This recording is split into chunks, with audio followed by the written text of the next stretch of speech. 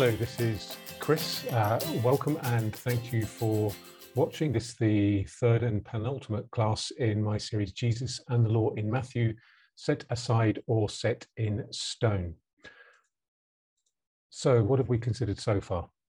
In the first class, we saw how Israel was effectively still stuck in exile because its sins were still unforgiven, the sins for which it had been sent into exile. And therefore, God's plan of redemption through Israel, begun with Abraham, could not proceed to its conclusion. And then we saw in the second class how Matthew appears to present Jesus as Israel, as an embodiment of Israel, fulfilling in his life, death, and resurrection Israel's role in blessing the world, bringing the promise to Abraham to a conclusion.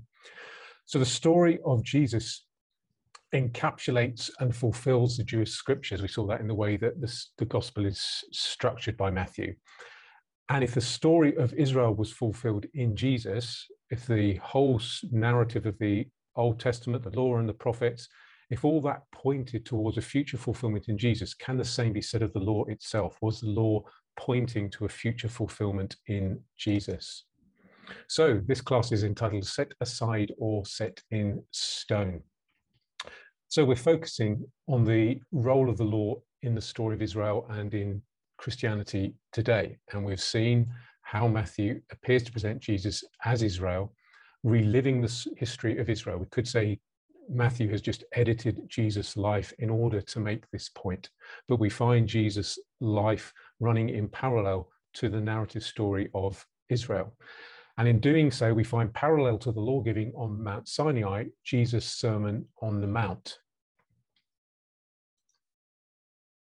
And before we go into an exegesis of the beginning of the Sermon on the Mount in Matthew 5, just want to look at this passage which occurs near the end, which is one of the passages used by Hebrew roots advocates to persuade us that we still need to follow the law. So we're familiar with, it's Matthew 7:21 to 23. We're familiar with the beginning of this passage. Not everyone who says to me, Lord, Lord, will enter the kingdom of heaven, but only the one who does the will of my Father. But it's the close of the passage that I want to focus on. I never knew you. Go away from me, you evil doers. The word translated here as evil doers is anomian. I don't know if that's a correct pronunciation, but the root word is anomia, and that can be translated as iniquity, disobedience, sin, or lawlessness. And that's the translation that Hebrew roots followers would advocate because it allows them to interpret this as a reference to following Torah. So their translation would be, away from me, you lawless ones. And rather than lawless meaning a lack of morality, a lack of moral discipline, they would interpret it as being, away from me, you who do not follow the Torah effectively. So then the main passage we're going to look at occurs near the beginning of the Sermon on the Mount in chapter 5, verses 17 to 20. And let's just read through that. Do not think that I have come to abolish the law or the prophets. I have come not to abolish, but to fulfill. For truly I tell you, until heaven and earth pass away, not one letter, not one stroke of a letter will pass from the law until all is accomplished. Therefore, whoever breaks one of the least of these commandments and teaches others to do the same will be called least in the kingdom of heaven.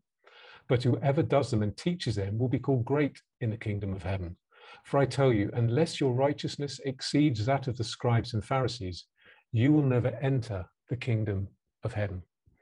So on a read through like that, that appears to be a passage that quite strongly demands continuing Torah observance.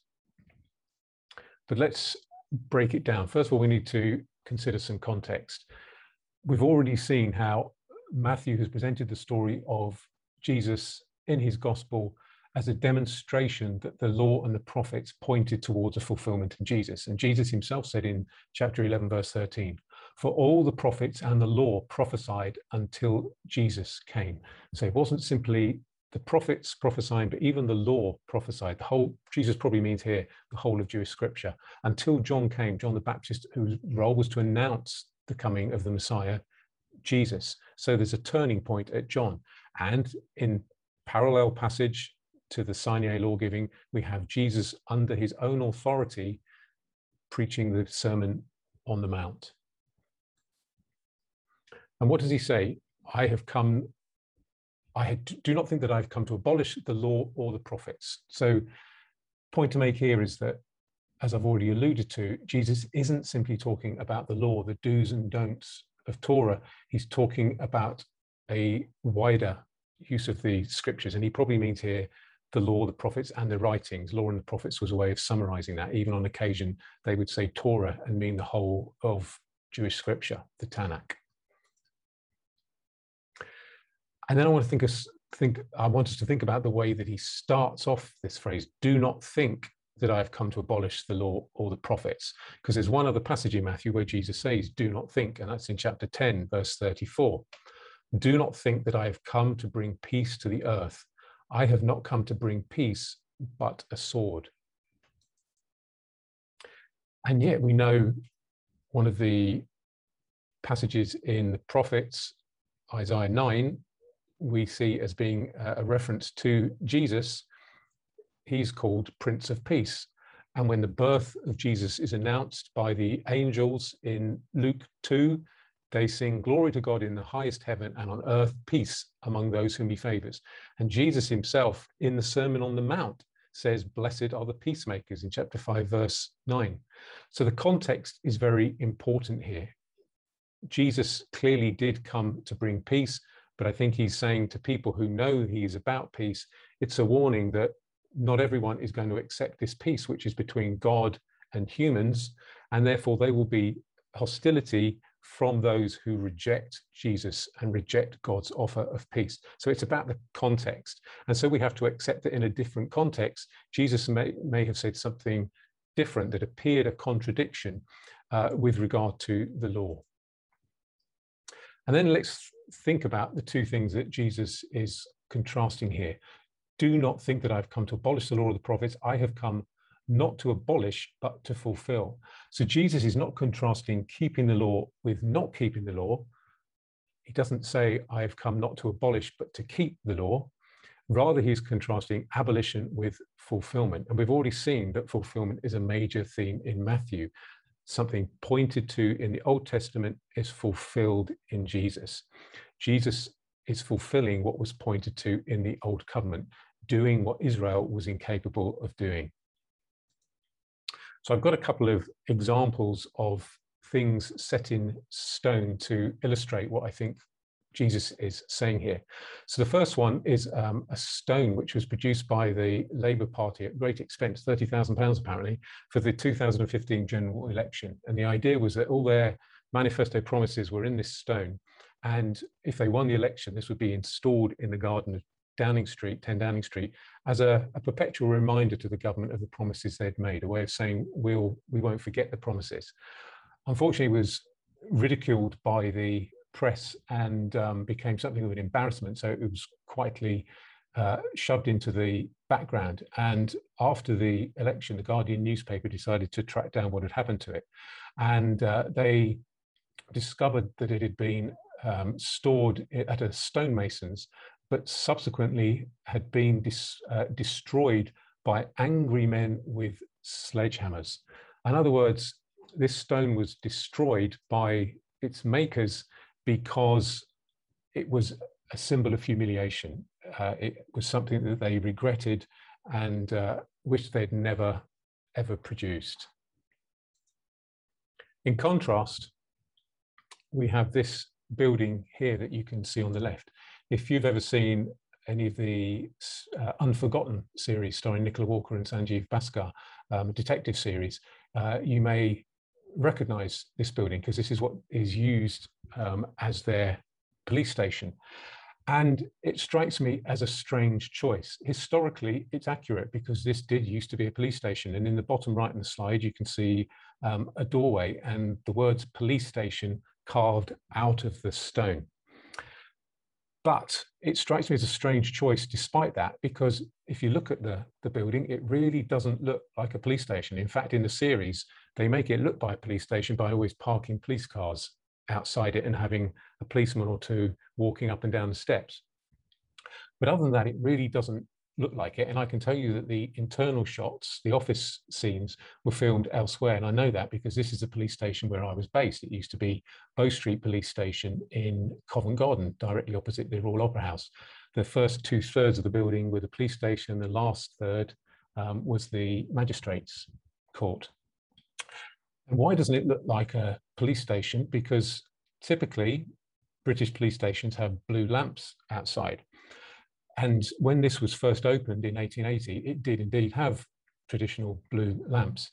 But Queen Victoria visited the Royal Opera House, saw the blue lamps opposite, and she complained. She didn't like it opposite the grandeur of the Opera House. And so they were changed to the white lamps that remain to this day. And so, because it's a listed building, there were no garish neon signs or anything. So the only thing that told you this was a police station was that those engraved words over the doorway.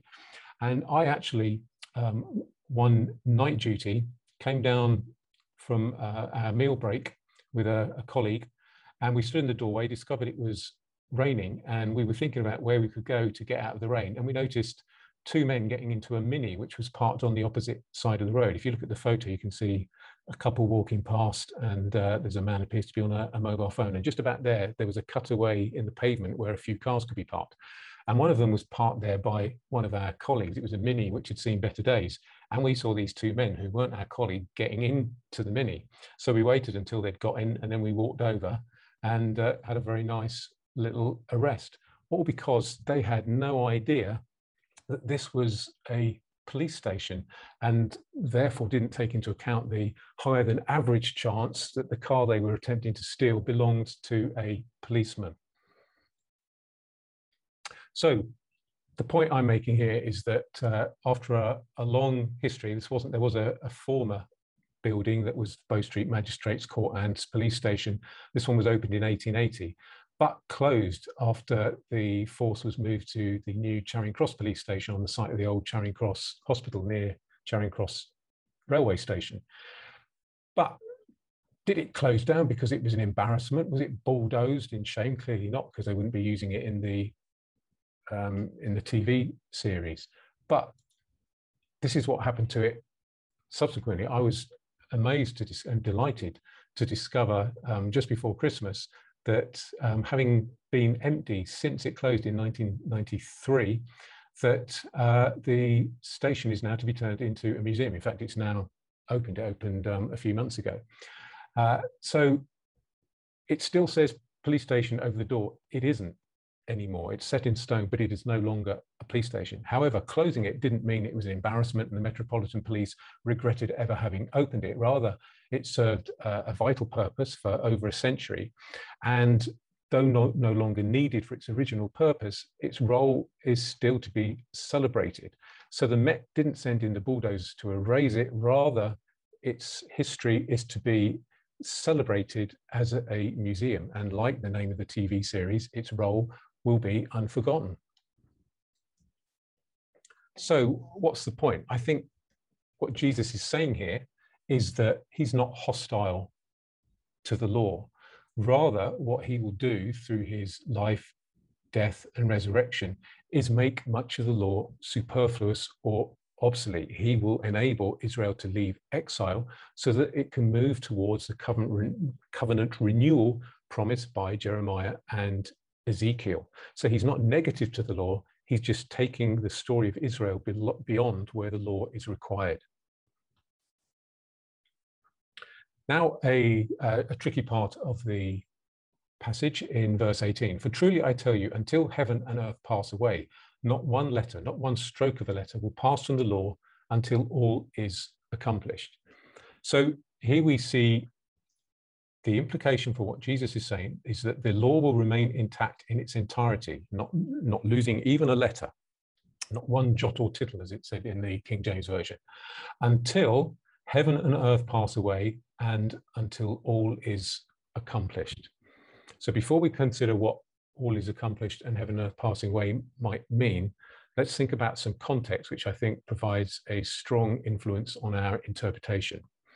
So a major argument of the Hebrew roots movement is to say that if we say the law is not permanent, we're effectively calling God a liar, because time and time again in the Old Testament, it says the law is a lasting ordinance. However, that must be seen in the context of what Jesus says in chapter 24. As Jesus came out of the temple and was going away, his disciples came to point out to him the buildings of the temple. He asked them, "You see all these, do you not? Truly, I tell you, not one stone will be left here upon another. All will be thrown down." The point here is that this prophecy of Jesus was fulfilled in AD 70 when the Romans destroyed the temple. And with it, the whole priestly system became obsolete. There has not been a high priest or a sacrifice since AD 70 because the temple was no longer there in which these things were performed. So for nearly 2 millennia, a large part of the Mosaic covenant has been redundant. So if Jesus predicted the destruction of the temple, then he knew much of the law would become obsolete, far more than not one letter, not one stroke of a letter. So Jesus surely wasn't contradicting himself or ignorant when he said this. We have to take it that Jesus' statement about not one letter, not one stroke of letter is all or nothing. You can't say that applies when the whole priestly and sacrificial system has gone. That's so much more than one letter or a stroke of a letter. So the implication then is that at least by AD 70, when these parts of the law were made obsolete, that must mean that all was accomplished. So let's think now about the meaning of heaven and earth passing away, which is taken in the Hebrew roots movement to be a way of saying that it will never happen. Heaven and earth will never pass away, therefore this is never going to happen, the law will remain. And it is true that in Judaism the word olam can be translated as world and eternal. But in this context, we're not talking about world, we're talking about heaven and earth. And I think this is best understood as being covenantal language. Heaven and earth describes the covenant relationship between creator and creation. The temple was the point at which heaven and earth met, God's footstool. And the passing away of heaven and earth, I think, should be understood in covenantal terms as the passing away of the old covenant. So until heaven and earth pass away and all is accomplished would effectively appear to be saying the same thing. And I think what we're talking about here is the way that this kind of language is typically used in the Bible in apocalyptic terms. And normally it would mean something like the fall of an empire. So in Isaiah 13, in a passage prophesying the fall of the empire of Babylon, it says, "For the stars of the heavens and their constellations will not give their light. The sun will be dark at its rising, and the moon will not shed its light." It's language to describe not a physical reality, but something earth-shattering, typically something like the fall of empire, or in this case, I think the falling of the old covenant replaced as it is by the new in Jesus. So let's think then about what happens to the symbols of the covenant. There were three main symbols: the tabernacle, which became the temple, which, as we've seen, was destroyed in AD 70. Then there was the promised land and the Torah, the law. So let's go back to thinking about the temple. So in 701 BC, Jerusalem under Hezekiah was saved from capture by God. And that created a sense that the temple made Jerusalem invincible. And Jeremiah warns Judah against this false sense of security a century later and called Judah to repentance, warning that as God had divorced the northern kingdom, he could do the same with the southern kingdom, Judah. And in Malachi chapter 3, verses 1 to 2, it says, "See, I am sending my messenger to prepare the way before me, and the Lord whom you seek will suddenly come to his temple, the messenger of the covenant in whom you delight. Indeed, he is coming, says the Lord of hosts. But who can endure the day of his coming, and who can stand when he appears?" So part of the continuing exile theme is that there's nothing in Jewish scripture or any other Jewish writing, as far as I'm aware, that describes God returning to his temple after he departs in Ezekiel. And here we see in Malachi a description following what we interpret as John the Baptist, that God will finally return to his temple. But the point is, it won't be a party atmosphere. He will be coming in judgment. Who can stand when he appears? Who can endure the day of his coming. And what happens days before the crucifixion, Jesus enters the temple and he says, quoting Jeremiah, remember this paralleling of the story of Israel and the story of Jesus. And here at this point where Jesus is acting against the temple, he is quoting Jeremiah, who had warned against the temple.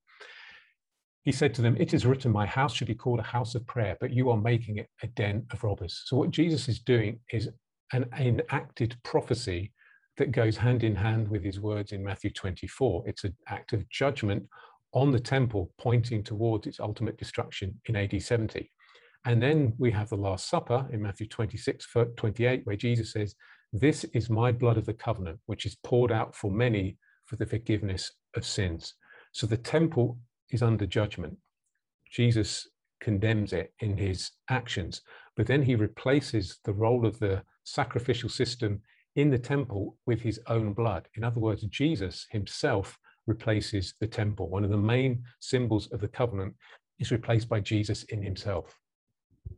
Now let's think about the promised land. So God made the promise to Abraham in Genesis 12, verse 3, that in him all the families of the earth shall be blessed. And in Habakkuk 2:14, it says, "But the earth will be filled with the knowledge of the glory of the Lord, as the waters cover the sea."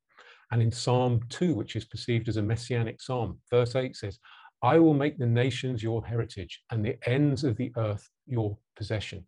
So as recognized in all these passages, the promised land wasn't enough to fulfill the scripture, the promises of what God would ultimately do. The whole earth was required to satisfy the promise to Abraham for the whole world to be blessed. So the fulfillment of the promise to Abraham clearly extends beyond the geographic boundaries of what was Israel, the promised land. And in the commission that Jesus gives that we looked at last time, Jesus says, "All authority in heaven and on earth, the whole of the earth has been given to me. Go therefore and make nations of all nations." So we've seen how the law and the prophets pointed to Jesus. And we can see in the same way, the promised land pointed to a worldwide fulfillment in Jesus. The promised land was a partial taking back of the world into a sort of Edenic state. But the end view was for the whole world to be in this situation. And rather than being defined by a geographic boundary, Jesus sends his people out to conquer the nations. So what then of Torah? If we've seen the temple replaced by Jesus, the promised land ceased to have meaning because Jesus is after the whole world, what then of the remnant of Torah? We've seen there is no longer a priesthood after AD 70. There's no longer a sacrificial system after AD 70. Much of the law has become obsolete. Why should what remains of the law be seen as being special, be seen, as Hebrew roots advocates would say, as being a way of living a life pleasing to God? That is what we're going to think about next week in the final class, Renewed Hearts, Renewed Covenant, which we consider the way the new covenant has been made in and through Jesus. Until then, thank you very much.